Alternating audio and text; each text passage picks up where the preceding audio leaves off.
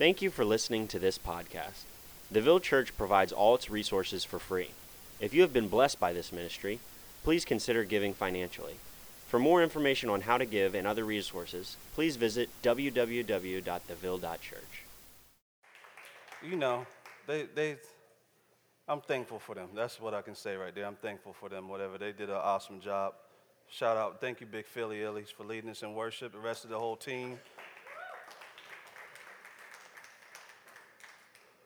So y'all ready to get into this word this morning? All right, praise the Lord. Let's pray real quick. Dear Heavenly Father, Lord, we praise you. We thank you, Jesus, Lord. We thank you, Father, for this day. We thank you for your son, Jesus, Father, Lord, for sending him to die on the cross for our sins. Father, Lord, we thank you, Father, Lord, that because you resurrected and came up out of the grave, that we are resurrected with you, Father, Lord. We praise you, Father, Lord, that our dead lives have been brought up out of the grave, Father, Lord. Your word says that as we die to ourselves, we will live. You said you're the resurrection. And when we follow you, though we die, we will live, Father, Lord. So we are literally the real walking dead out here. We are alive and dying at the same time and living in abundance at the same time. And we will have eternal life in you. So, Father, we're here today to celebrate that, Father, Lord. We celebrate it every single day. But today we make a monument out of celebrating it, lest we forget. So we thank you, Father, Lord, for your goodness, your mercy, and your love towards us, Father, Lord. We thank you, Father, Lord, and we, as much as we can grasp, Father, Lord, and get our self-righteousness out of the way to understand that we did absolutely nothing to deserve it, but this is a gift that you have given to us and that you pursued us with. For that, Lord, we will offer our worship to you, Father, Lord. And I know it's so pitiful for what you deserve, but, Lord, we thank you for giving us even eyes to be open, to scream and yell your name and to call you Father, Lord, and that you've grafted us into your family as your children. So we praise you and thank you, Father, Lord, for resurrecting our dead lives. And we thank you that we could be here to celebrate in freedom this morning. We thank you for all the Christians and all the believers around the world right now that are celebrating that in the universal church, Lord, that our hearts are knitted together as one body up under the work of your Son, Jesus, to your glory, Lord. In Jesus' name we pray, amen. Amen. But what I meant by that last statement is that we are connected to a huge, huge family. And this topic that we're talking about today for Easter resurrection is what knits us all together in the universal church. So it's pretty awesome. So don't worry about the Bloods and the Crips. We got more people, yo. Telling you, all right? All right, so this morning we're going to be inside of Colossians 2. We're going to go in Colossians 2, and y'all going to have to roll with me on this text. It's going to be a lot of text I'm going to be reading today. I'm hitting this sermon a little bit different because, when it's Easter, you're kind of like, the tendency if you're a pastor or a preacher, it's like, I'm about to go do my Easter sermon. You can turn on the show mode real quick. And so I kind of, when I went to go approach this sermon, I was like, God, I know you don't care about a show. Like, what is it you want to say this morning? What do you want me to preach? What is it that you want your church to know? And he led me to this text in Colossians 2, and for some reason, I swear to you, I was kind of, grieving through the Easter text, so like, what am I going to preach? And I must have looked through 50 different things, and I got to this right here, and I was like, that's it. But it's peculiar. But I believe for 100% this is what God wants me to preach this morning. So y'all just rock with me. One of the things I want you to get as we go through this text, it's going to definitely point us to the resurrection and our identity, but it also, the context of this actual scripture is very important. And I'm going to go ahead and spoil the whole thing. Paul is talking to the Colossians, and he is pointing them to Jesus in this amazing way. And the reason I think this word is relevant right now, even on Easter, is because I believe this is what God wants to say to his church about holding to Jesus Christ as the head, right? And not being misled by anything at all. This scripture, Colossians, is one of those books. It's peculiar because it feels so modern when you read it. Because we think a lot of New Age stuff that pops up today and all these different sects of beliefs and myths and everything else that go against the church, we think they're brand new, but they're not brand new. And so when Paul wrote this, it sounds like he just woke up and started looking at the news last night and writing yesterday. But this thing is thousands of years old. You feel me? So let's go ahead and just roll through it, all right? Colossians 2 says, "For I want you to know how great a struggle I have for you and those at Laodicea, and for all who have not seen me face to face, that their hearts may be encouraged, being knit together in love." Fellas, make sure y'all hit the clock for me in the back. Being knit together in love, to reach all the riches of full assurance of understanding in the knowledge of God's mystery, which is Christ, in whom are hidden all the treasures of wisdom and knowledge. I say this in order that no one may delude you with plausible arguments. For though I am absent in body, yet I am with you in spirit, rejoicing to see your good order and the firmness of your faith in Christ. So Paul starts off and he says, how great a struggle I have for you. Like, what struggle is he talking about, right? If you look at Paul's other texts, Paul says this thing. He says, my life is always in peril. Meaning that his life is always, he feels like his life is always being threatened, or something that he cares about is always being threatened at all times, right? He says that throughout the scriptures in different various ways. And in this text, what we're going to see is Paul describing one of those perspectives of peril that he actually faces. And it's actually something that we as Christians all should carry. It doesn't matter whether you're a minister, you're a lay member, or whatever. We're all children of God, and we all have this responsibility to esteem others higher than ourselves. So it means that we actually care about their well-being, right? And so we end up wearing that weight. When you're in church, you may not know somebody who sits across the church, but you can sometimes see when they're struggling a little bit. And it may wear on your soul like, Sister So-and-so ain't really coming through lately, or she's been limping a little bit. We wear those things on ourselves. You feel me? Or you might be, being a little Facebook troll and peeping somebody's stuff out. Like, yo, they, I know, party every now and then. They party a little too hard. Are they okay?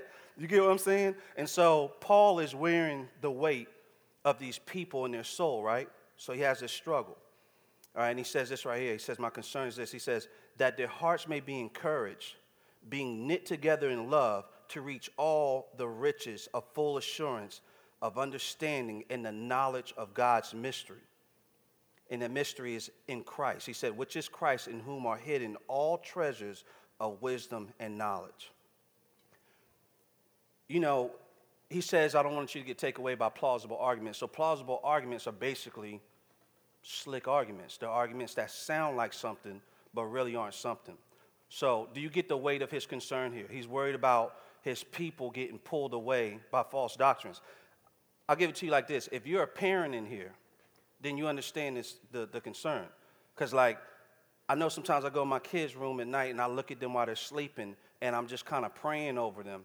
But I'm praying they hear what I'm saying, because they don't know what's really real. When I tell them, love your sister, make sure you take care of her, they don't understand what that really, really means. But me as a parent, I actually understand what it means. I know what it looks like for people to grow up and they have beef with their siblings. You get what I'm saying? I know what it looks like for parents to be grieving because they're like, I'm going to check out of here after a while, and my kids aren't even going to love each other. You get where I'm coming from? Or when you tell your kids, hey, listen to my words because they're going to save you. You understand what I mean? My mom used to tell me, she's like, when I used to bring my friends in the house, she'd be like, that kid is a bad kid. You need to watch him. You need to watch him, or whatever. I'm like, all right, Mom, he's a good kid. Next thing you know, I'm walking straight out of jail, up in jail like this, with all them kids. You know what I'm saying? For not listening. But it was wearing on her heart because she cared about my well-being, and it's the same thing that's going on with Paul right here. I want y'all to really understand the weight of the context of this conversation, that as a leader in this church, he actually is carrying around this weight right here, right?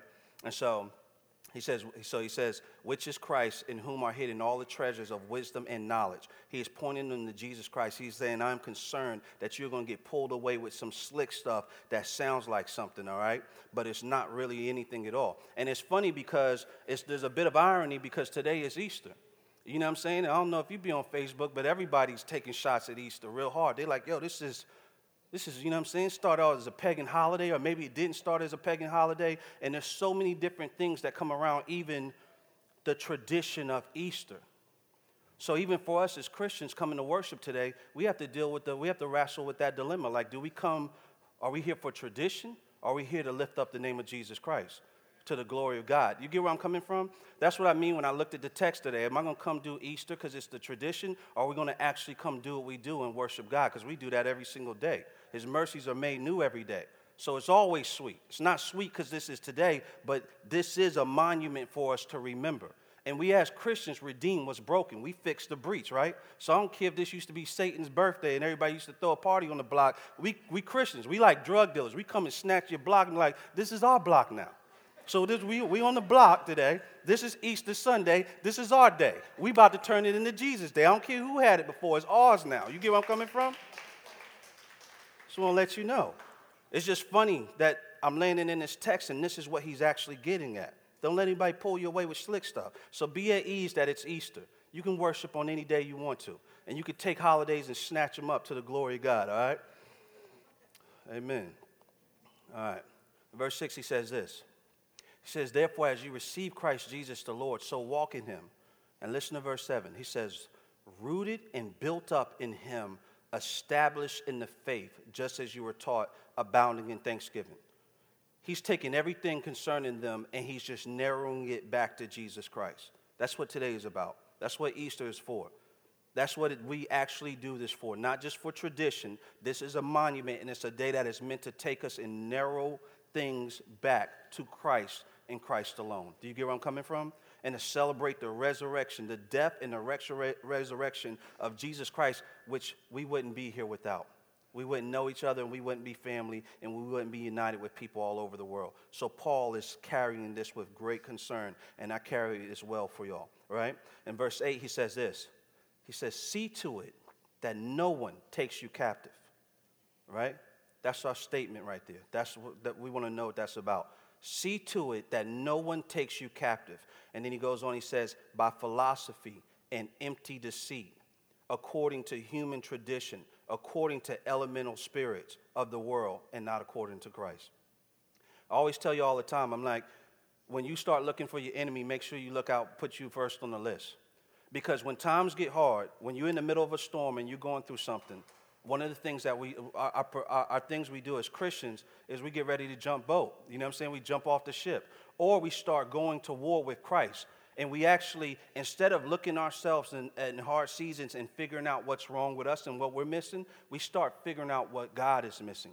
And that is how all of these different doctrines and these different mythical things and everything else, and people float into wonderland with false truths, is because they actually start questioning down God. They bring him down low like they're face to face with him instead of being humbled up under him and going, I'm missing something, God. You're King of Kings and Lord of Lords. Let me get my thing straight. We need to straighten him out because I don't like the way life is going for me. So I need to twist God around and make him work for me. You get where I'm coming from? This is what Paul is trying to protect him from. So he says, see to it that no one takes you captive by philosophy, empty deceit, according to human tradition, according to elemental spirits of the world, and not according to Christ. He's basically telling them, if anybody comes with anything and they're trying to hold you captive to anything but Christ Jesus, Christ crucified, Christ resurrected, tell them to hit the road, right? Leave no room for emotionalism. Leave no room for sensationalism. Tell them hit the road, Jack, right? Colossians 2 says it like this.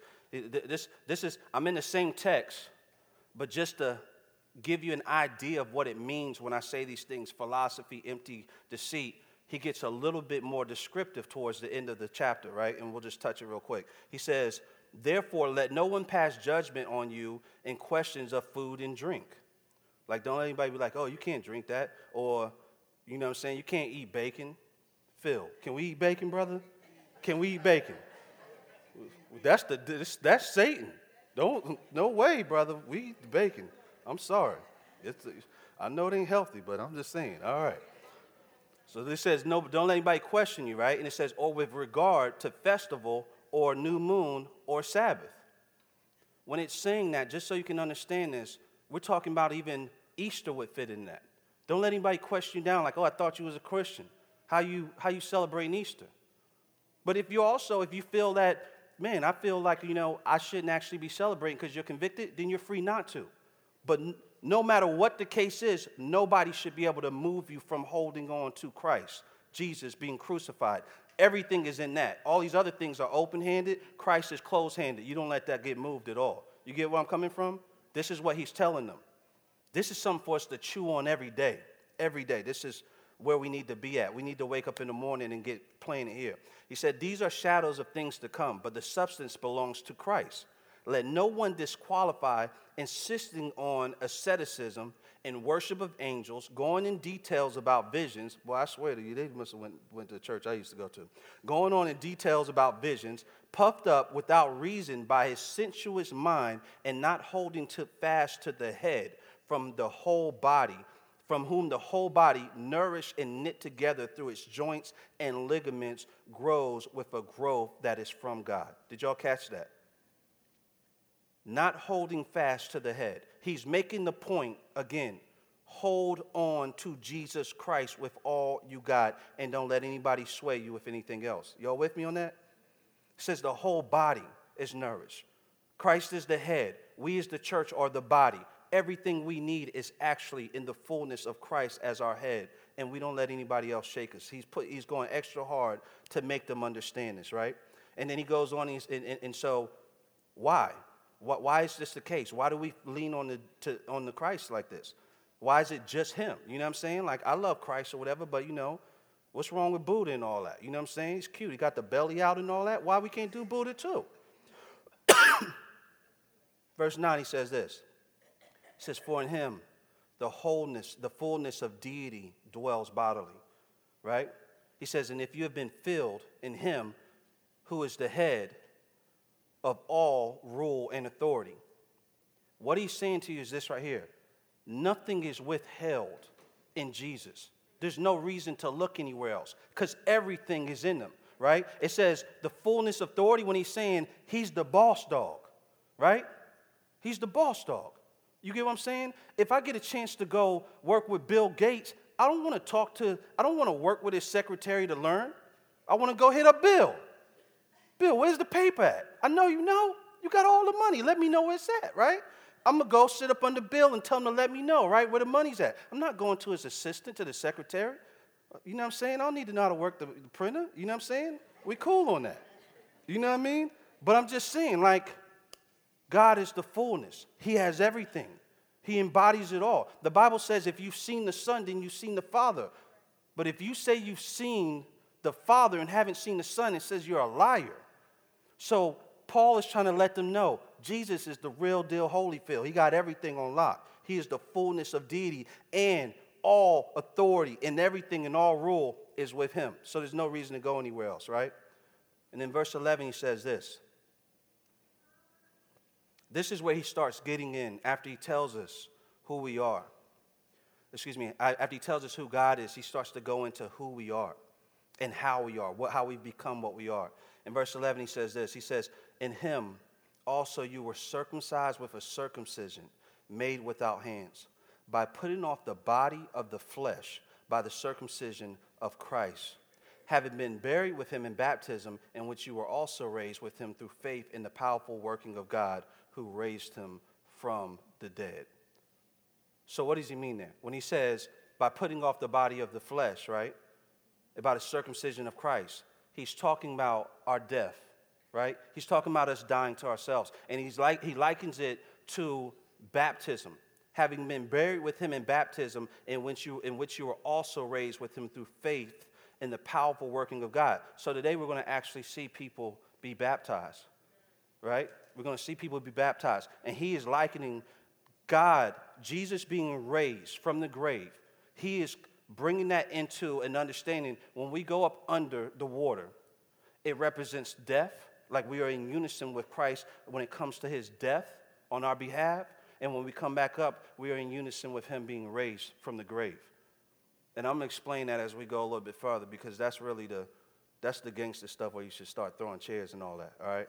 But we'll get to it. I'll work it out in a minute, all right? And he keeps on, he says, and you who were dead in your trespasses and the uncircumcision of your flesh, God made alive together with him. Do you get that? He keeps saying these things where he keeps nudging towards the resurrection, about being dead and being made alive, right? 1 Corinthians 15 says it like this. He says, when the perishable, I keep licking my lips, y'all. It's not an LL Cool J thing. I just found out that the saints don't carry lotion up in the church, and I asked for lotion all over the church. Nobody had lotion this morning. I'm good. I don't want to put it on stage. It won't be a good thing for. It's in the pastoral every seminary tells you never put lotion on in front of the congregation. It's not right. It's just weird and awkward. It's just strange. All right. But I'll get some for the next one. Thank you, though, son. All right. 1 Corinthians 15 says this right here. It says, when the perishable puts on the imperishable, it's talking about us. When it's dead people put on life in Christ Jesus, right? And the mortal puts on immortality, then shall come to pass the saying that is written. Y'all ready? Death is swallowed up in victory. O death, where is your victory? O death, where is your sting? The sting of death is sin, and the power of sin is the law. But thanks be to God who gives us the victory through our Lord Jesus Christ. Therefore, my beloved brothers, be steadfast, immovable, always abounding in the work of the Lord, knowing that in the Lord your labor is not in vain. Let me explain to you what that means, right? He says, oh, death, where is your sting? He's mocking death. And he says, the sting of death is sin, and the power of sin is the law. But thanks be to God who gives us the victory over death through our Lord Jesus Christ. What he's saying is this right here. The Bible says the wages of sin is death. Y'all heard that before? So if the wages of sin is death, it means that the grave is for sinful people. Doesn't that make sense? That's a logical statement. It's consistent, right? If the wages of sin is death, it means that death has legal ramifications over sinful people. But if Christ, who died on the cross for our sins, is not sinful and has never sinned, and he's the spotless lamb, would the grave have legal demands on him? It wouldn't, right? Well, what if he took our sins to the grave also and made us clean like him? Does it have legal demands on us? This is why the resurrection is so significant. This is why when we say the grave can't hold him, I used to hear people in my church, in my grandma's church, they would say that, and they'd be like, the grave can't, glory to God, the grave can't hold him. And then the organ would start, and they'd be like, dun, dun, dun, dun, dun, dun, dun, dun.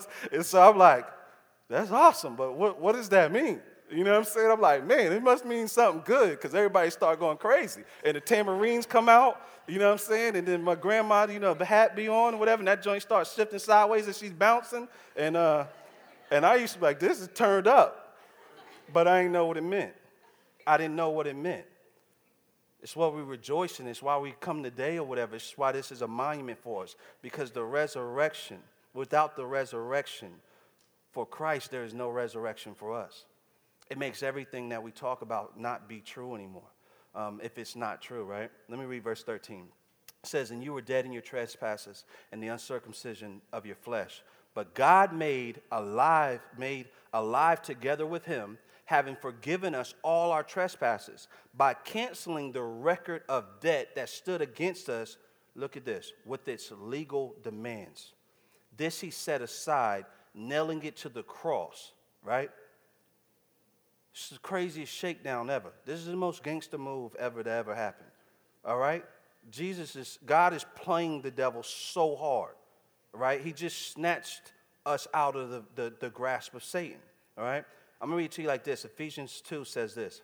It says, by grace through faith, right? It says, and you were dead in the trespasses, and you were dead in the trespasses and sins in which you once walked, following the course of this world, following the prince of the power of the air, the spirit that is now at work in the sons of disobedience, among whom we all once lived in the passions of our flesh, carrying out the desires of the body and the mind, and were by nature children of wrath, like the rest of mankind.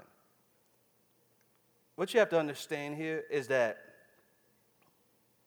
Paul has this way of when he's trying to encourage believers, he likes to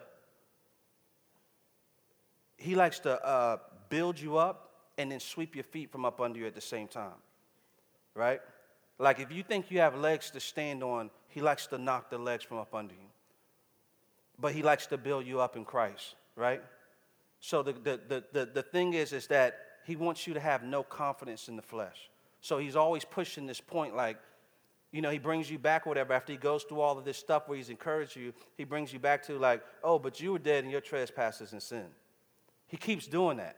He does that all throughout the scripture when he's talking, because he's like, don't forget that the fact that we are here rejoicing in Christ and that our eyes are open to see him as our Lord and Savior is a work that he's done. Nothing that we deserve credit in. Because if you start thinking that you're actually cute or you're good enough and that you've actually attained to this yourself, then how can you even cherish a day like today? How can the resurrection even taste good to you because you think you had something to do with it? You know, you end up not celebrating him, you end up celebrating yourself. You get what I'm saying?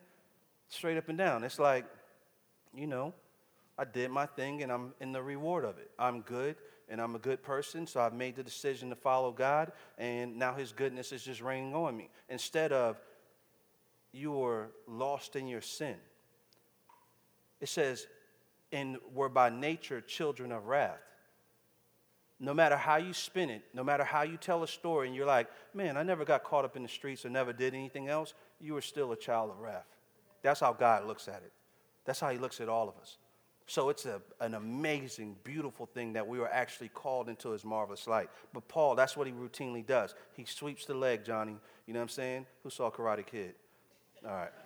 Some of y'all too young or whatever. I just turned 40. I'm going all the way back. He did a sweep the leg Johnny on him, and then he brings him back up with the gospel, right? All right. He says this. He says, but God, being rich in mercy. He's talking about God, not you being rich in mercy. God is rich in mercy. He came to get you because of the great love with which he loved us. Even when we were dead in our trespasses, despite the fact that you were dead in your trespasses, not looking for the Lord, he made us alive together with Christ. He keeps tying it to the resurrection. It says, by grace you have been saved, and raised us up with him, and seated us with him in the heavenly places in Christ Jesus, so that in the coming ages he might show the immeasurable riches of his grace and kindness towards us in Christ Jesus. We are the subject of God flexing how amazing he is. All right? In verse 8 it says, for by grace you have been saved through faith. And this is not your own doing. It is the gift of God. You heard what I just told you. It's right there in the scripture. For by grace you have been saved through faith. And this is not your own doing. It is the gift of God and not a result of works, so that no one may boast. For we are the workmanship created in Christ Jesus for good works, which God prepared beforehand that we should walk in them. That's where, if y'all can clap, you should clap over that. We should celebrate over that. It's not good preaching. It's good text. It's the Bible. It's the Bible. It's the truth. It's worth celebrating over. He's rich in mercy, and he has raised us up with Christ Jesus, right? Verse 8, really quick. This is what it means. Let me tell you this right here. It says, therefore there is no condemnation for those who are in Christ Jesus. For the law of the Spirit has set you free in Jesus from the law of sin and death. For God has done what the law, weakened by the flesh, could not do. By sending his own Son in the likeness of sinful flesh, and for sin, he condemned sin in the flesh in order that the righteous requirement of the law may be fulfilled in us who walk not according to the flesh, but according to the Spirit. So, the biggest thing that I want you to walk away with today, just from what you're hearing, is this right here. Is the weightiness for us to hold on to Jesus Christ. To hold on to Christ, to wake up every day and to actually clear everything out of the way and to narrow our focus being on Christ as our everything. The other thing I want you to get more than anything is that you walk away and you actually understand what happened in the resurrection. In verse 15, and I'm going to end with this scripture. He says, he disarmed the rulers and authorities and put them to open shame by triumphing over them in him. And what it means is that he literally shook down Satan's reign over us. Satan had legal jurisdiction over us as sinners. He was going to take us, and he's going to take us right to the grave because of our sin, because we all have fallen short of the glory of God. Are y'all with me? We've all fallen short of the glory of God. So when Christ died on the cross and he comes as the sacrificial lamb, the wrath of God that was meant for us is poured out on Jesus Christ. But Jesus willingly does it. He's not killed. he actually lays his life down. And he is actually brutalized and killed for all of our sin. Not for his sin, because he's innocent. And so when he gets up out of the grave, that means the wrath that was for us. So what you have to understand is that the legal fulfillment for sin and the wages of sin, they have been fulfilled. They just didn't land on you. Jesus stayed in your place. So it means that the penalty was given, right? Somebody did get the death sentence. Jesus got the death sentence. But because he's innocent, he rose up on the third day. You understand where I'm coming from? He rose up on the third day. And that means so much for us because it means that we are going to raise from the grave. It means that the grave cannot have jurisdiction over us. It can't come to us. When that scripture in Romans 8 says there is now no condemnation for those who are in Christ Jesus, it's saying that Satan can't come to you and be like, man, I know what you did last summer, man. He can't come with that. Can't throw the mask on and all that and run up on you and start blaming you and pointing at you because it has been paid for in Christ Jesus. This is so pivotal and it's so important right here because the one thing you're going to struggle with every single day of your life is Satan trying to condemn you. This scripture is so necessary for you to keep handy and keep in your pocket and throw back at his face because anytime I talk to any believer, their struggle is usually always rooted in the fact that they still feel condemned. And when you feel condemned, it begets more sin in your life. That's when we're walking in the flesh, when we are dealing with the condemnation. But when the Bible talks about walking in the light and walking in the spirit, that means that you're actually walking around knowing that you have actually been pardoned and your sins have been covered and you are actually no longer condemned and you get to wallow in the fact that you are actually a son and daughter of the Lord. Do y'all get where I'm coming from? Do y'all understand how amazing that is? Like,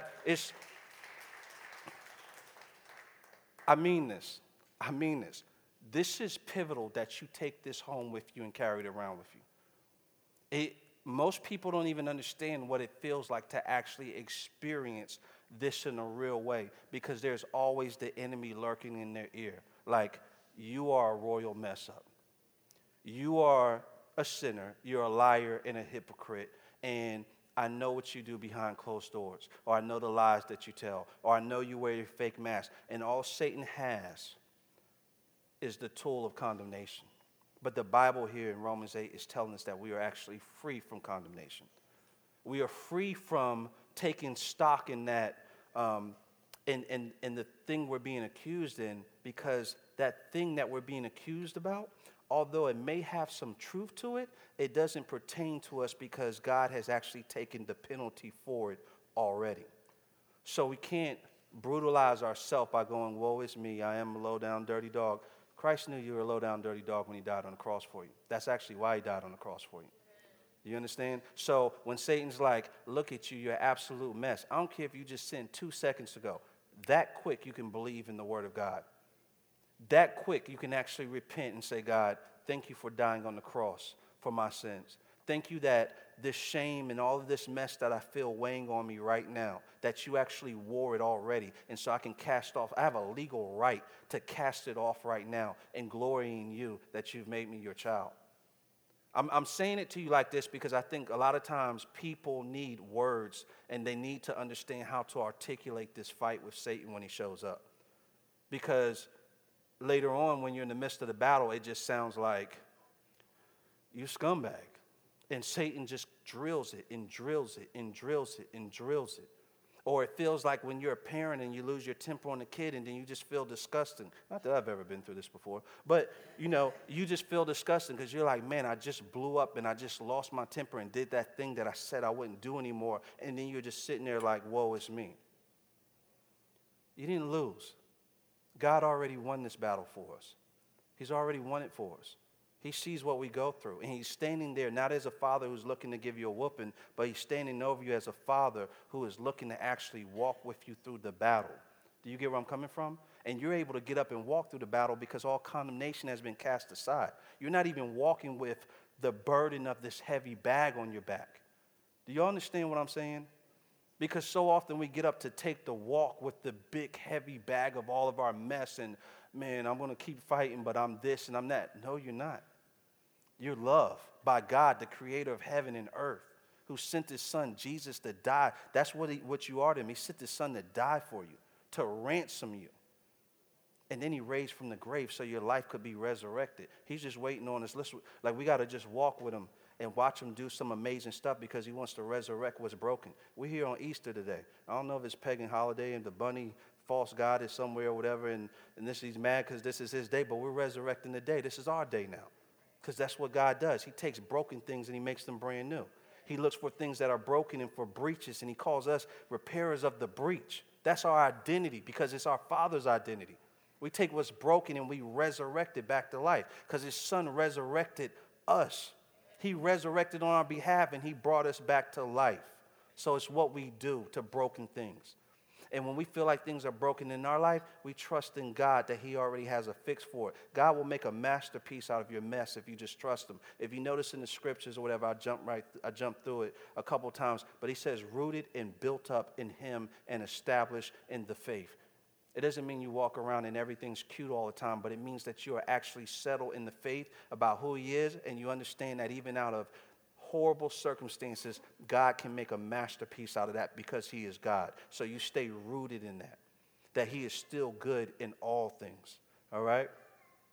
That's my sermon for today. I appreciate y'all.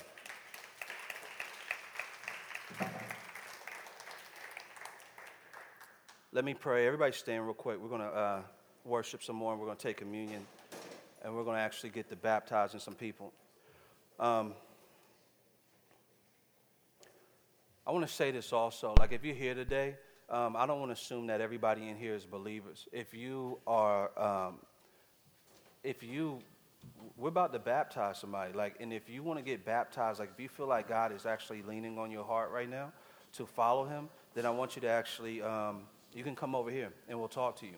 And if God leads us to baptize you right now, and that's what you feel like God is doing, then we'll do that. Let me pray. Just bow your heads. Dear Heavenly Father, Lord, we praise you, Lord. We thank you, Father. Thank you, Father, Lord, that we get to worship you, Lord. We thank you, Father, Lord, that you are who you are.